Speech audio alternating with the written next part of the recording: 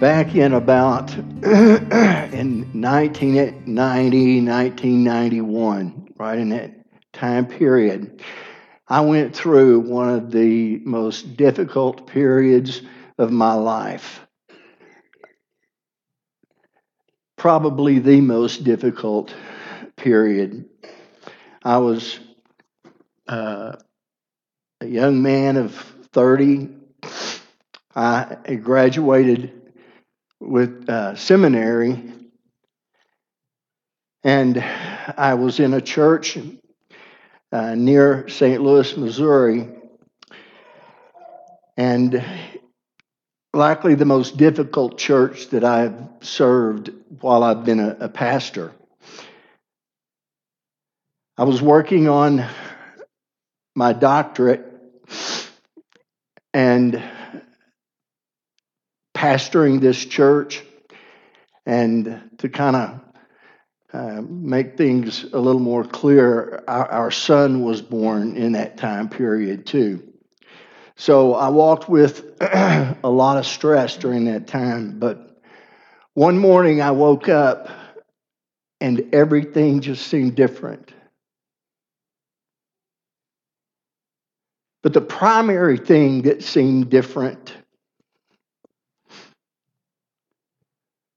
was that I was doubting deeply, not just my faith, the Christian faith.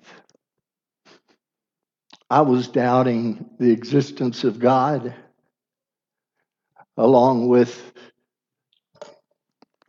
the authority of the Bible and all of the doctrines therein. I just had to admit to myself that I had crossed the line. Now, I remind you, I'm pastoring a church full time during this period, every week, working with discipline and rigor on every sermon, to just like I do to this day, for every sermon to be fresh and from God, and I bring an expository message that fills your heart with truth and hope. And so I was working every week to stand in the pulpit to preach a message that I didn't believe. I suffered with this. I struggled with this. It was 9 months to a year period of time. But finally going through all of these contradictions in my mind, one symbol of truth came forward. One hopeful reality that I could dig my fingers in and plant my feet in.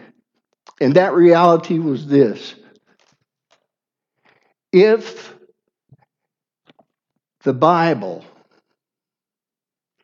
is really the Word of God, if the Bible is true, then what I believe is true, what I've always believed since I became a Christian, if the Bible is true, then that is true. And I'm okay. But it all seemed to stand or fall. My doubting of everything, it all seemed to stand or fall on the trustworthiness of God's Word. If the Bible is true, if it's really true, no games played, no turning of the phrase, is the Bible truth that I can hold to and always believe in and hope in. Is this reality, or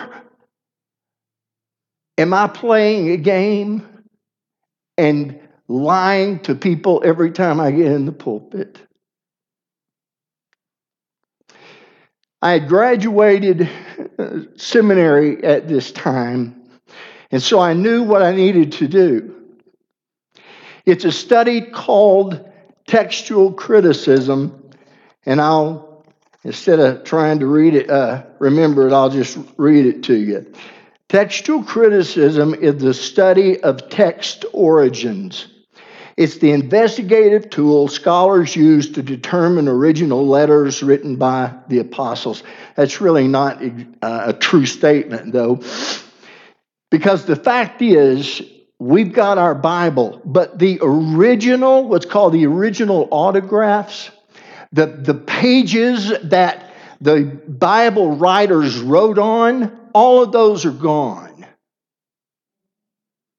But there are copies of what they wrote, and copies of copies, and copies of copies, and even more as they excavate the areas and they find these in mason jars and scrolls.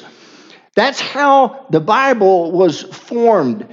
And, and so I knew enough, having gone through these studies, to know what I needed to do. So I went back and I immersed myself until it became clear. And the longer I studied, the more I poured over it, one reality became clear over and over to me, and that is this.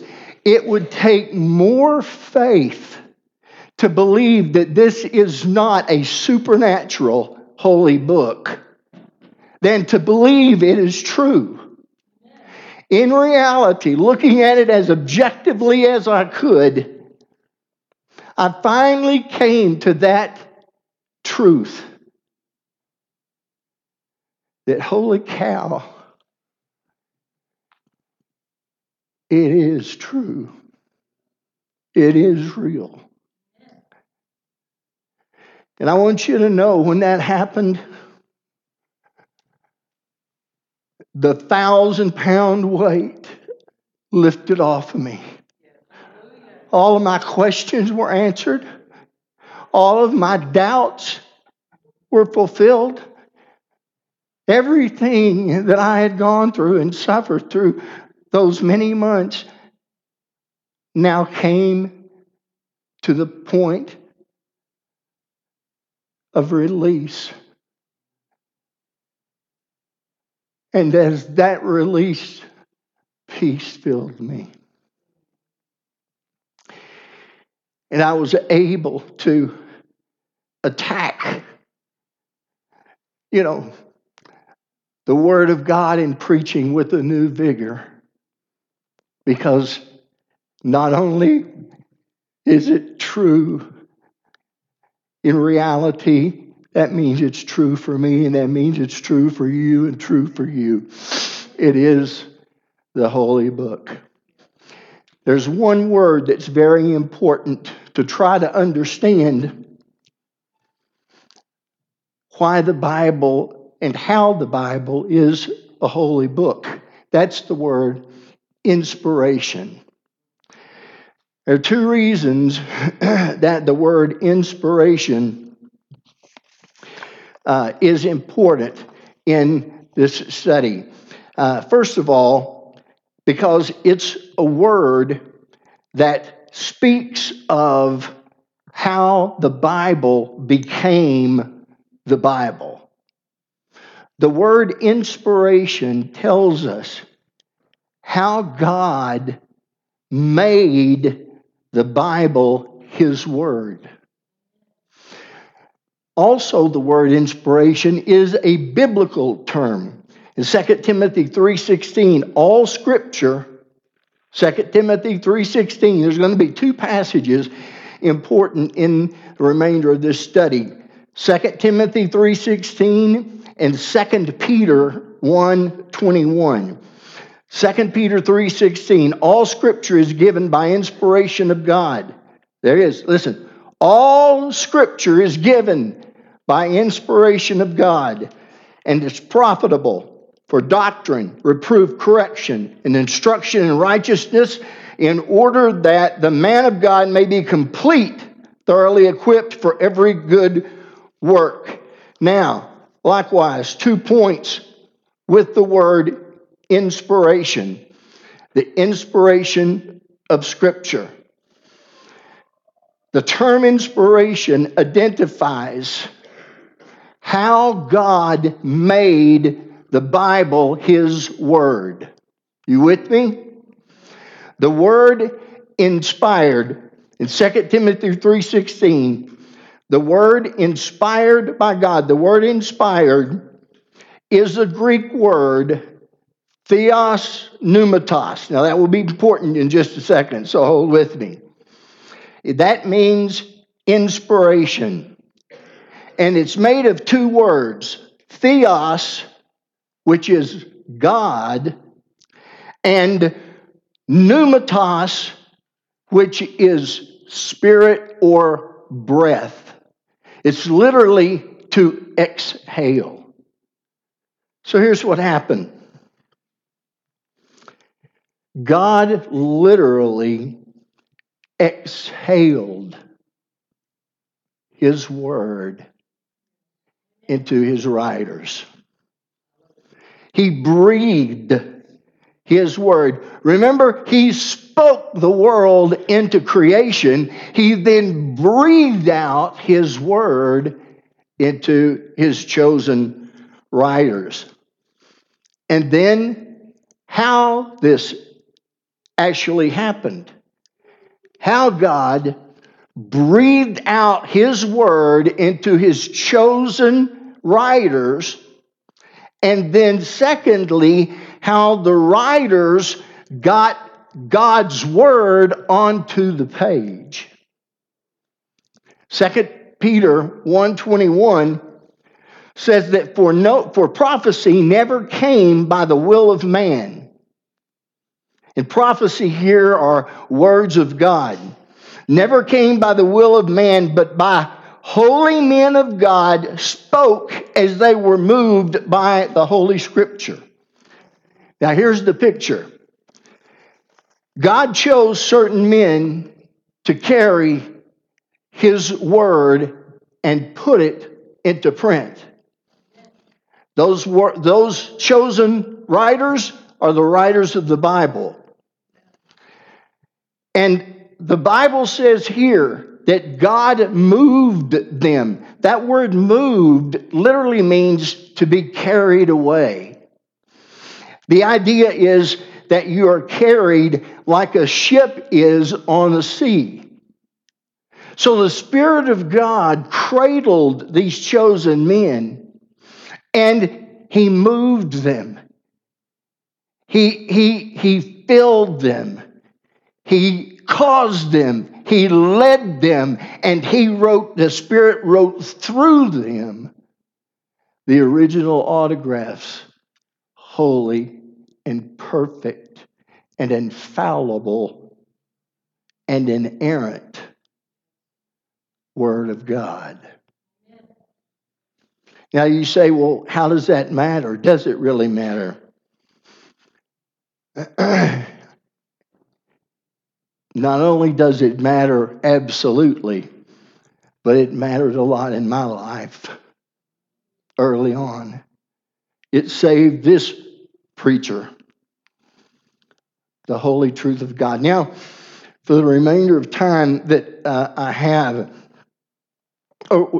one more word.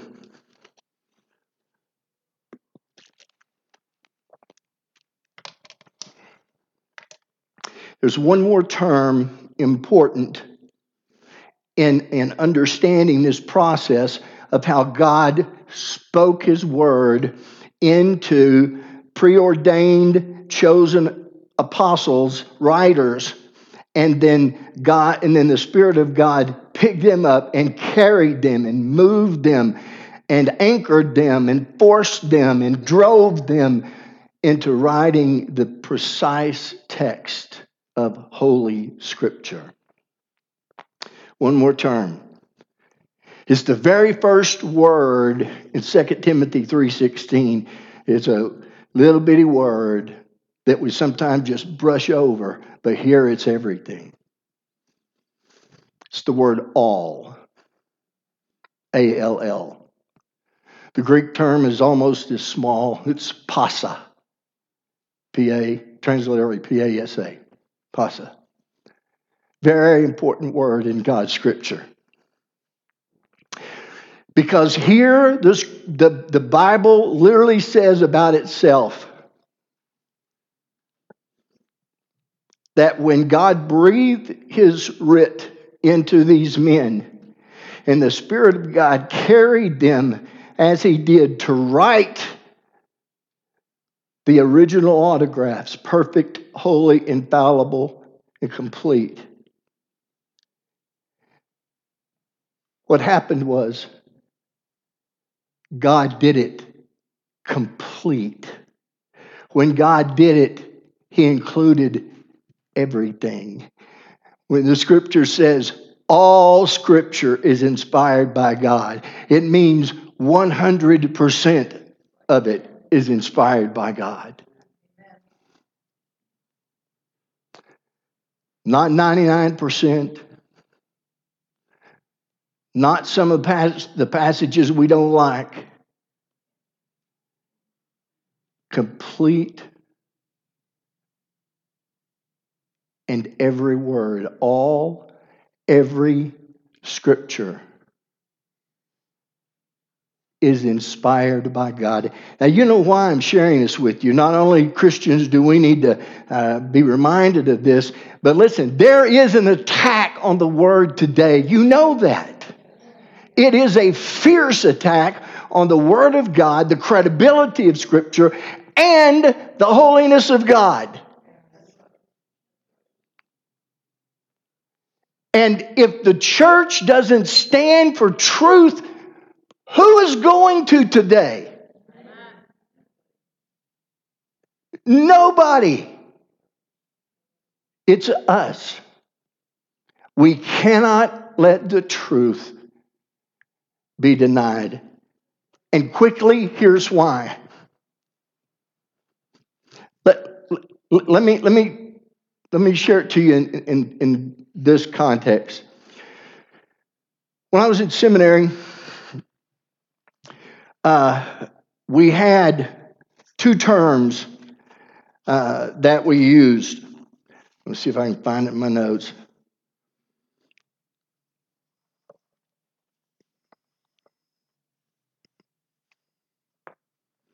Okay, where is it? Well, see, I remember.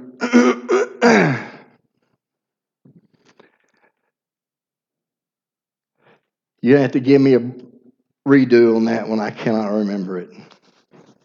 And that's sad that I'm getting so old. But here's the point. We believe in absolute truth. What God says, you remember what we used to say? If God said it, I believe it, that settles it. And then we transitioned into, if God said it, that settles it, if I believe it or not. Remember? But that used to be the stated line of the church. That was the bulwark of the Church of Jesus Christ in this world today. That the Word was the Word of God. Amen. And for a long time, there were attacks without.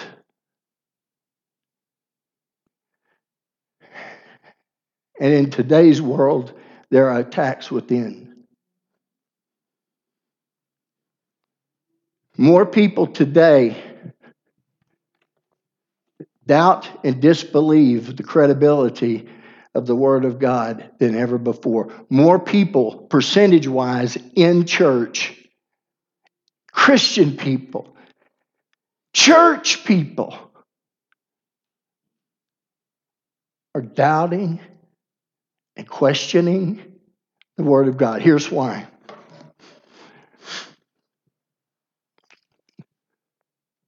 We believe God's word is truth, holy truth, nothing but the truth. And whenever we encounter something in the world,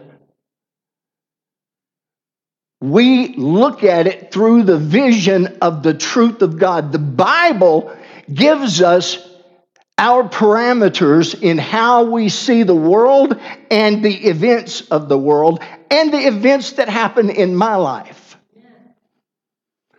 But someone else over here encounters God in the world and doesn't like it. And so he begins to get more and more angry that God thinks he can control his life. And so a group of them get together and they begin to wonder and pick out scriptures that are questionable. And so the movement started.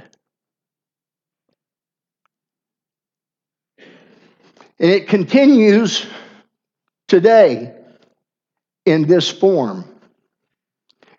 Let's take the subject of living together.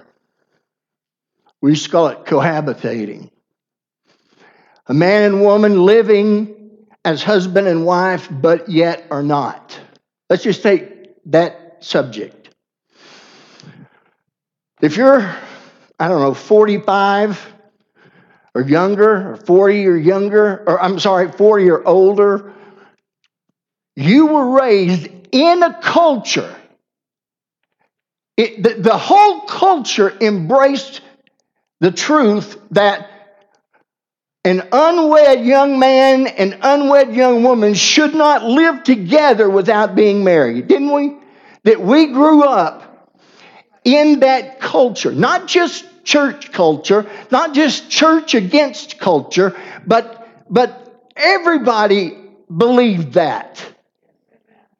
Didn't they? I mean, only those, on the ragged edge dared to live together in the same house and let it be known. Back in 20 years ago to 30 years ago. But did you know that's not the case today?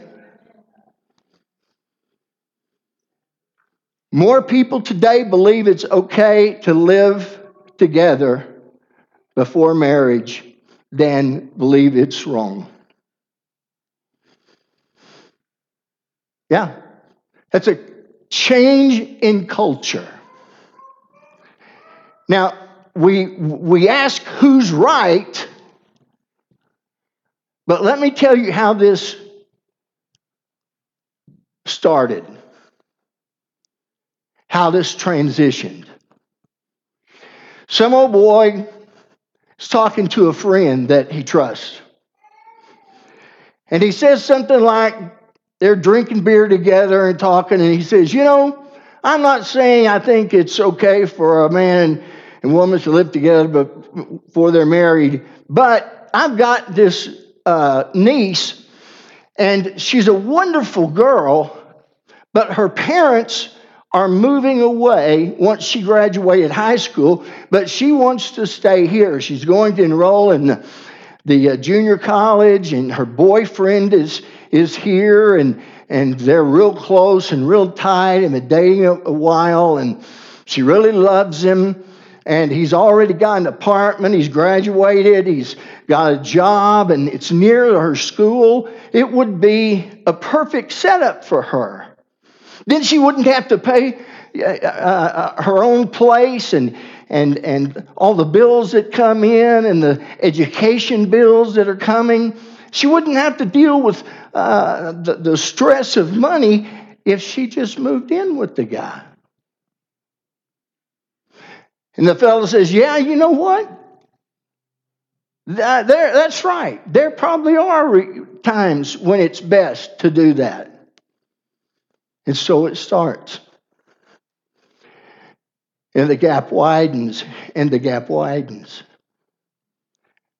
Truth believers like us will say, When we encounter God in life, we encounter it through a biblical understanding. We interpret it through the Bible. But those way on the left will say this, well, no. You can take the Bible, but the circumstances that's involved, that's what's important. And so a whole genre of people gathered around the flagpole that it's not just the Bible, but it's circumstances too. Their attitude was, what makes sense? What's logic? And then they get angry and they just keep going further and further left.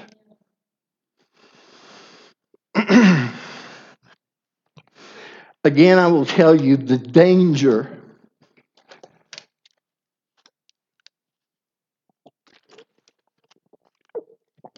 I know that most, if not every one of you, believe this wholeheartedly.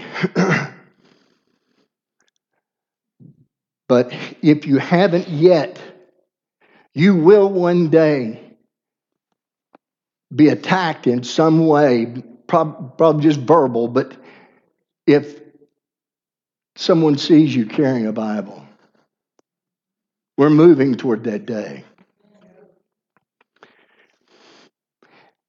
And if we back down on the truth now,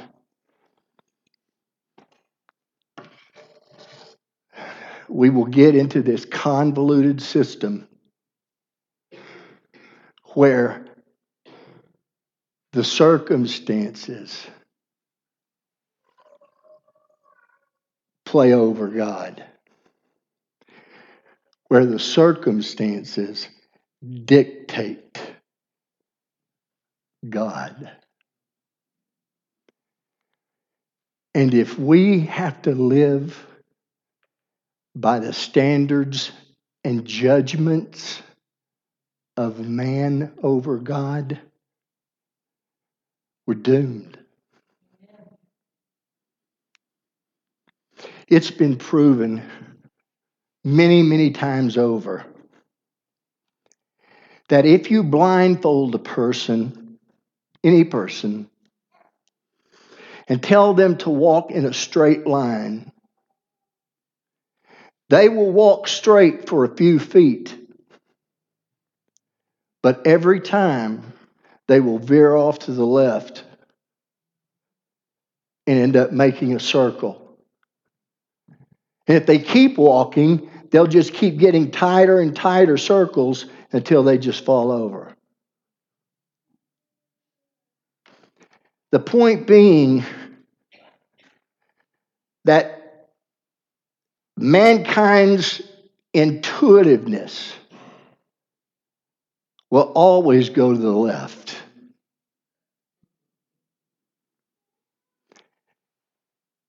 But the real point is this. For anyone to walk in a straight line, there has to be a fixed point out there for us to walk to. And that fixed point is the Holy Writ, the Word of God. And if this becomes subservient to the thinking of crooked man, doom.